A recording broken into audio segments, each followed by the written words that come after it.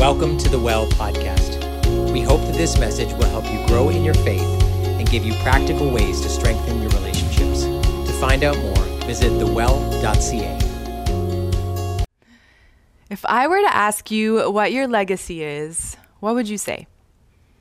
I mean, what does that word legacy even mean?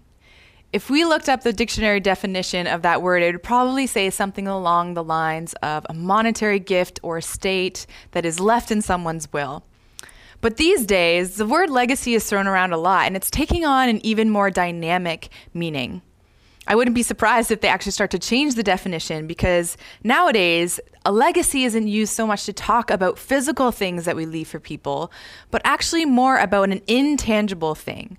You know, the memory of someone, what we might say about them at their funeral after they've died.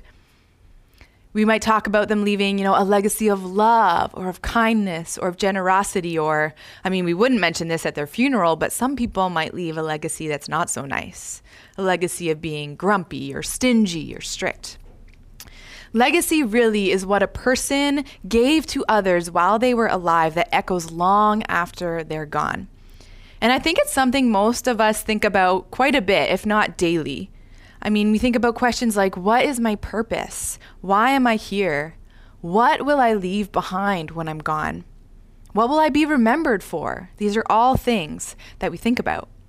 I remember when I was in grade 10, I actually went around one day to most of my classmates, the ones I liked, and I asked them, would you come to my funeral if I died?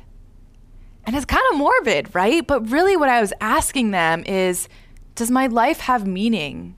Will there be a piece of me left behind when I'm gone that people will want to honor and remember? I wanted to know if I was important. And if we look, we can see that the desire for legacy is all around us. People build monuments to themselves, statues, buildings, businesses. Some people want fame or success or fortune. They want to make a name for themselves. And maybe those things in particular aren't attractive to you. You're, like me, you kind of like the simple life. Fame's too complicated. But at the same time, there is this desire within us to, at the very least, pass something on to those we love when we're gone. So whether you want to build something for ourselves or you're saving up money to pass something down to your kids, or maybe a combination of both, legacy drives us all, even if in different ways. As followers of Jesus, we are called to build a very unique type of legacy. We're called to build something that's less about the physical world and more about the spiritual. Less about building a name for ourselves and more about building a name for God. And what God has called the church to build is a community. It's a group of people, a community that worships Him, honors Him, follows Him, trusts Him, and shares Him with the world. We are called to build a legacy of people who faithfully trust in God. Friends, the greatest thing that we could leave our kids is not money in the bank. It's not even a good education or a diverse experience of sports or arts or traveling. The community of God and the faith that it possesses is our legacy. Faith is the greatest thing that we can pass down to our kids. And the next generation, the ones who are called to pass this down to, it's not just parents or grandparents or even youth leaders who are meant to pass this down to them. It's all of us. All of God's people are called to this. But it only takes a minute for us to turn on the news or read a headline or watch Twitter, or not watch Twitter, read Twitter, watch a video on Instagram to know that the church hasn't always left a good legacy behind. The church is full of abuses of power, of manipulation, of racism, of judgment, hypocrisy. And if we're honest with ourselves, I think even though we have this desire to leave a legacy, there's also a part of us that's afraid of it. We fear being known for the wrong thing. We fear that somehow, even though we know we've been called to leave a legacy of faith, we're not enough. We don't have the right things in our hands. We don't have the right skills, the character, the knowledge to complete this task that God has given us. And we're afraid that maybe we'll just mess this whole thing up. So we feel the need for a blueprint, a map, something that can tell us what this should look like, but maybe we feel like we don't have it. Some of us don't have it because, maybe we're the first believer in our family. And so we don't have a family who passed down faith to us. We are forging this path for the first time for ourselves. Or maybe you did come from a Christian home, but your parents maybe didn't directly teach you the things of God. Or maybe you didn't go to church very often, or the people there, no one discipled or mentored you and taught you the things that you feel like you're supposed to teach your kids.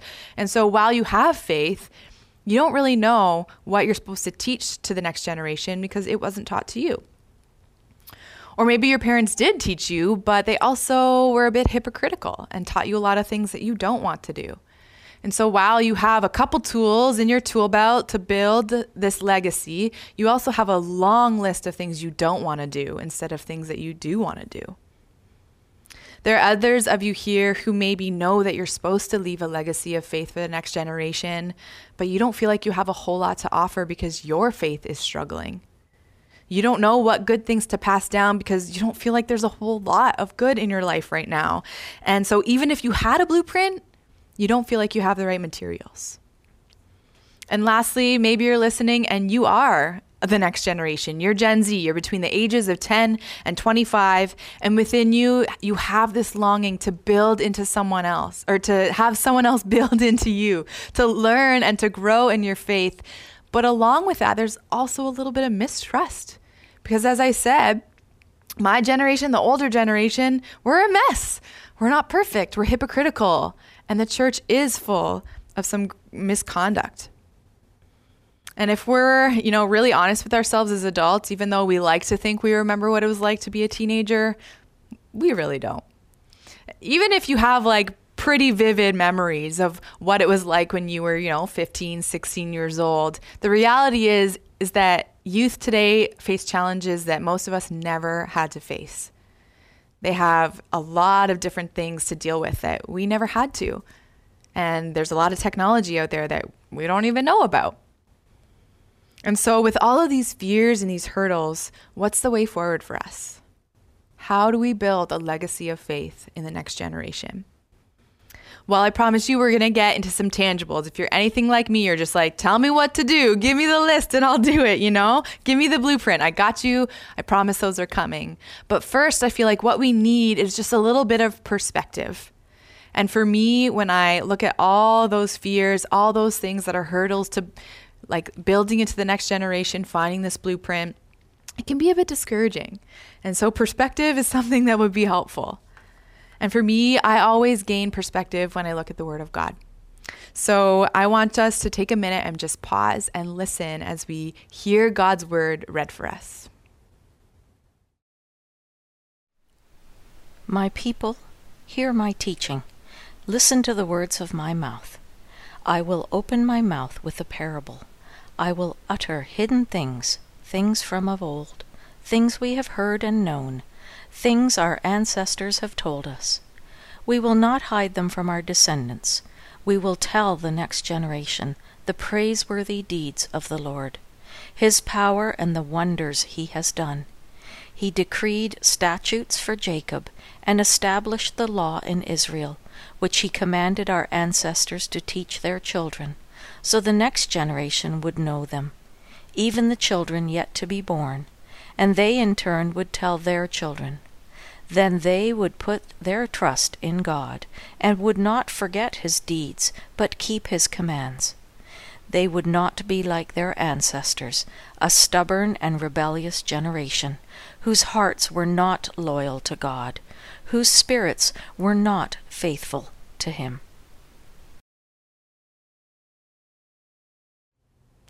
So what we have here in this psalm is a blueprint. It's the blueprint we've been looking for, but it's also a warning. It not only tells us what to do and what will happen if we do that, but also what will happen if we don't. If we do not build into the next generation and build a legacy of faith, they will be just like their ancestors, a stubborn and rebellious generation, it says, whose hearts were not loyal to God and whose spirits were not faithful to Him. Now, obviously, this passage is written to a generation of Israelites, not us in the modern church, but I think that we can definitely place ourselves within this story. We are all like the Israelites. And the challenges they faced thousands of years ago are very similar to some of the challenges that we are facing today. The challenge to trust God, to believe him, to remember what he's done. Personally, I read this passage and I was shook. If you don't know, that's slang for shocked.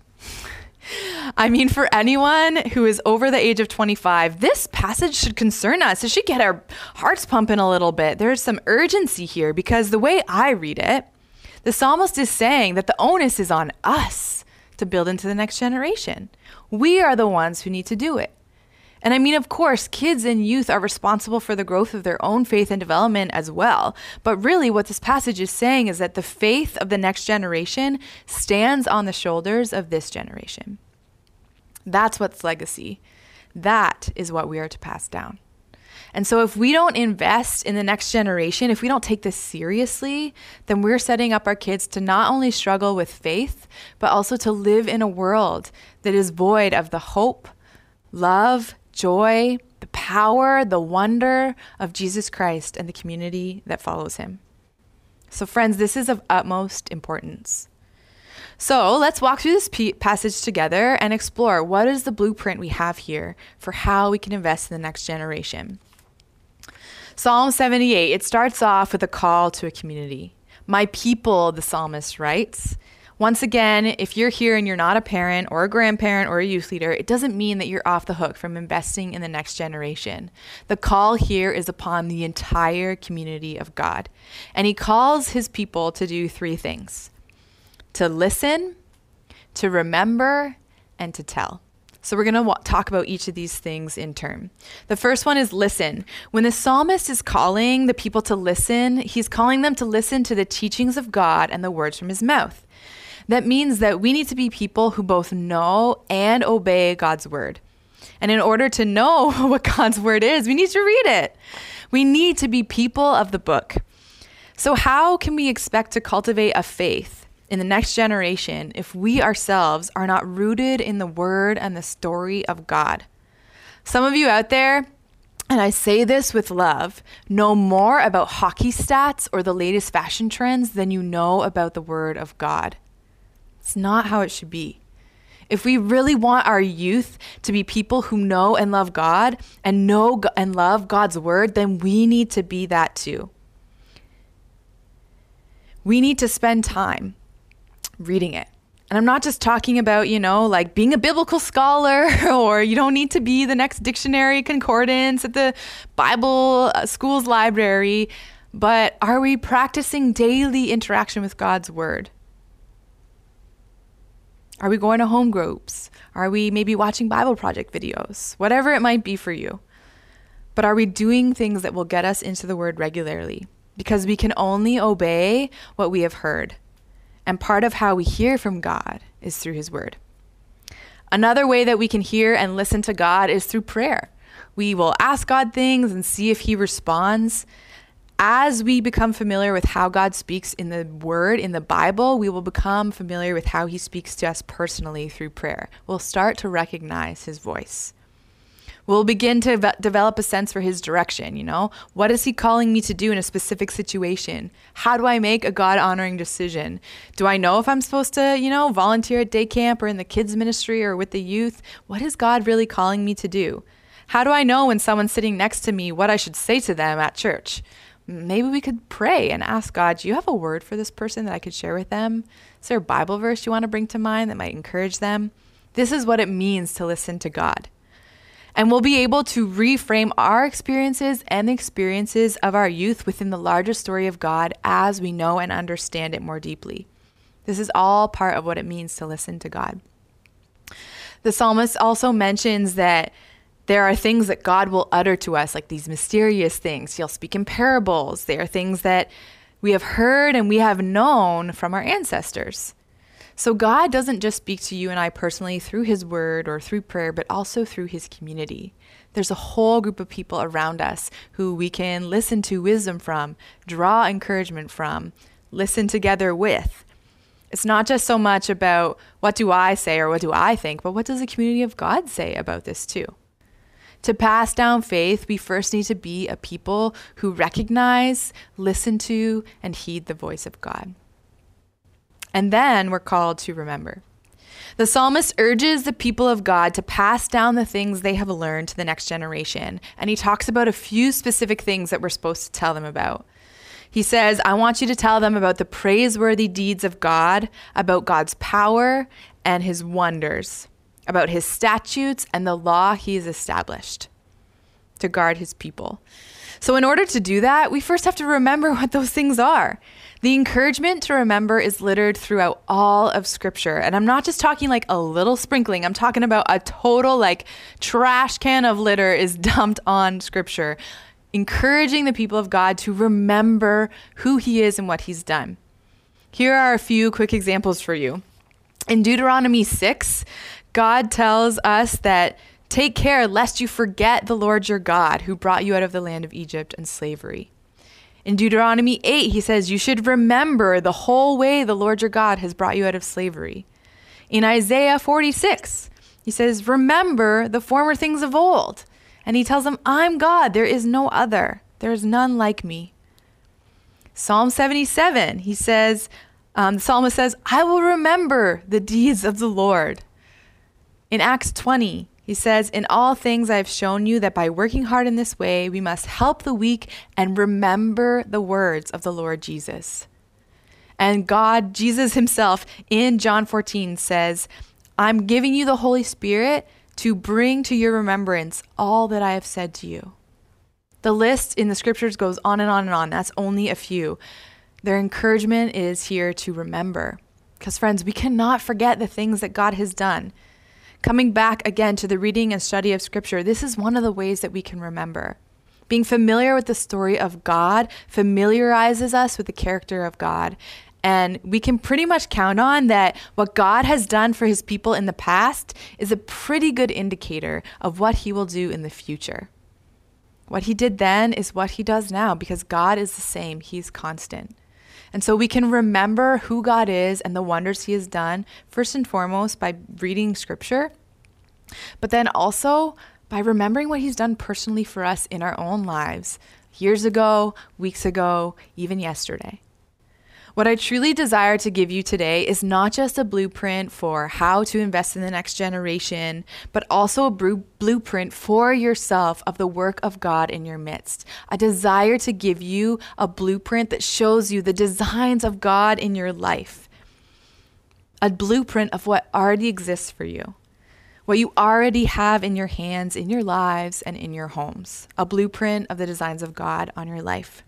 Because that, my friends, is what God is calling his people to do. That is what we have to share.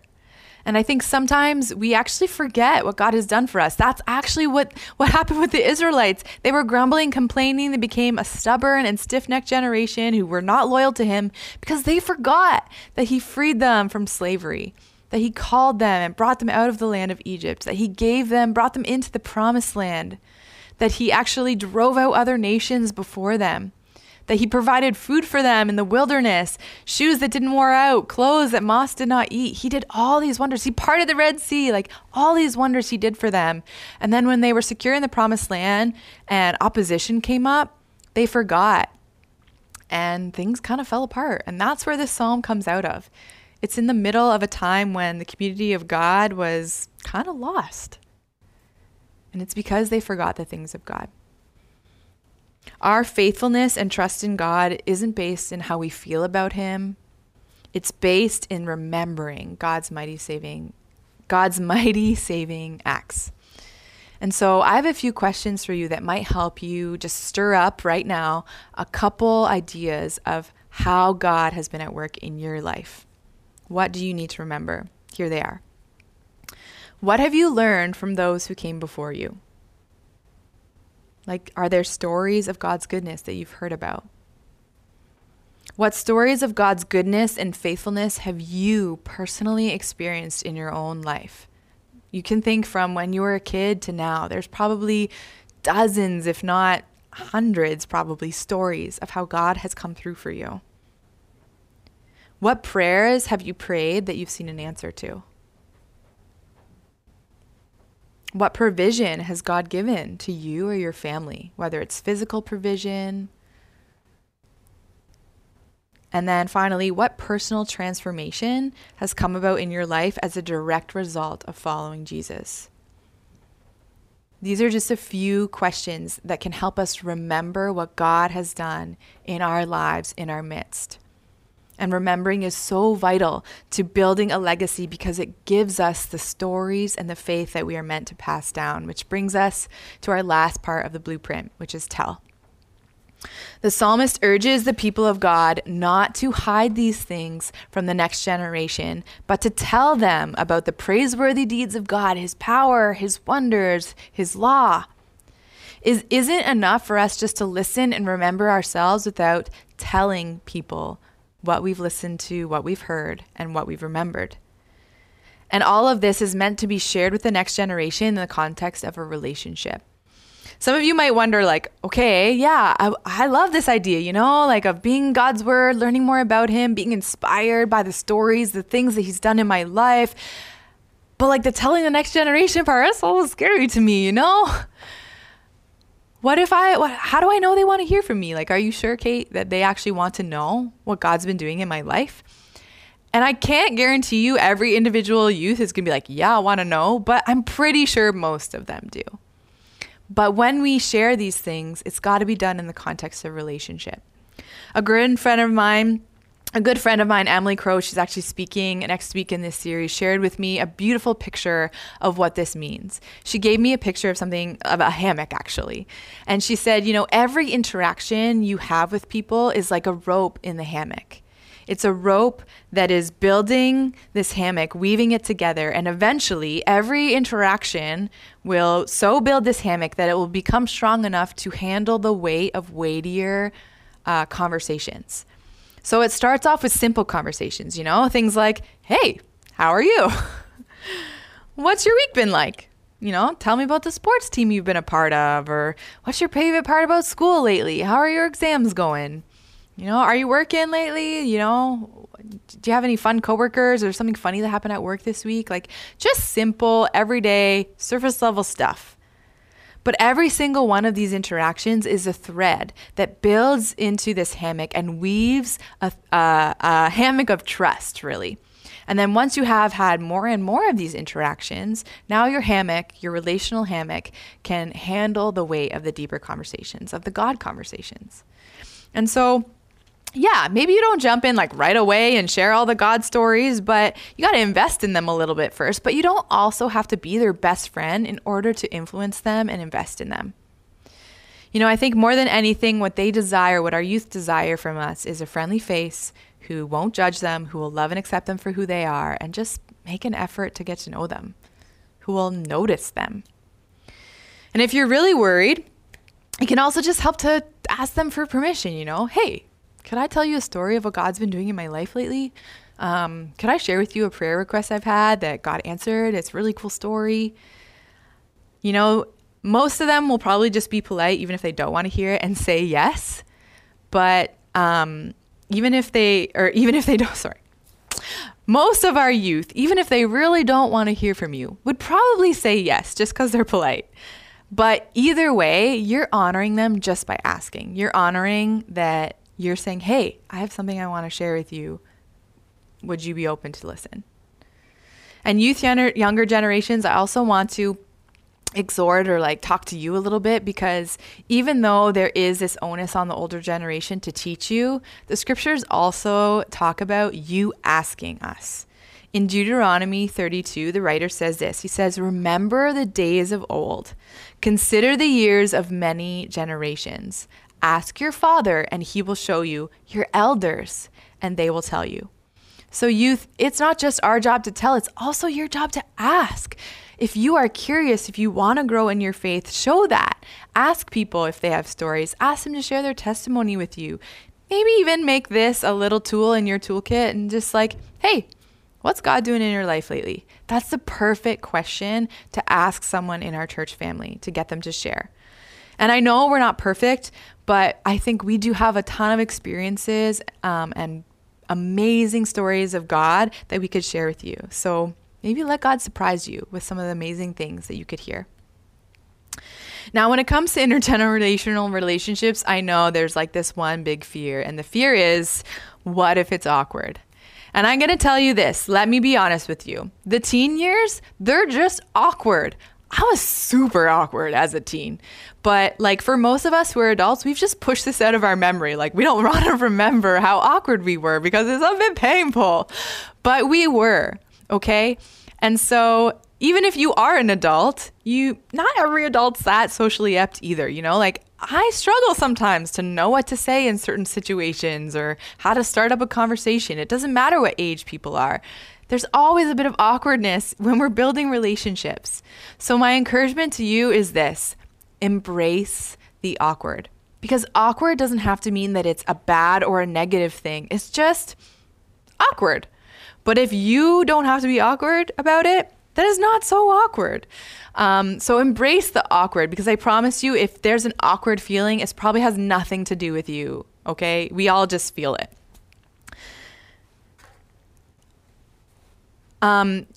You also might ask, the last question might be, okay, yeah, like I want to share, but I'm not really cool. Like, do the youth really want to hear what I have to say? You know, I don't know about that.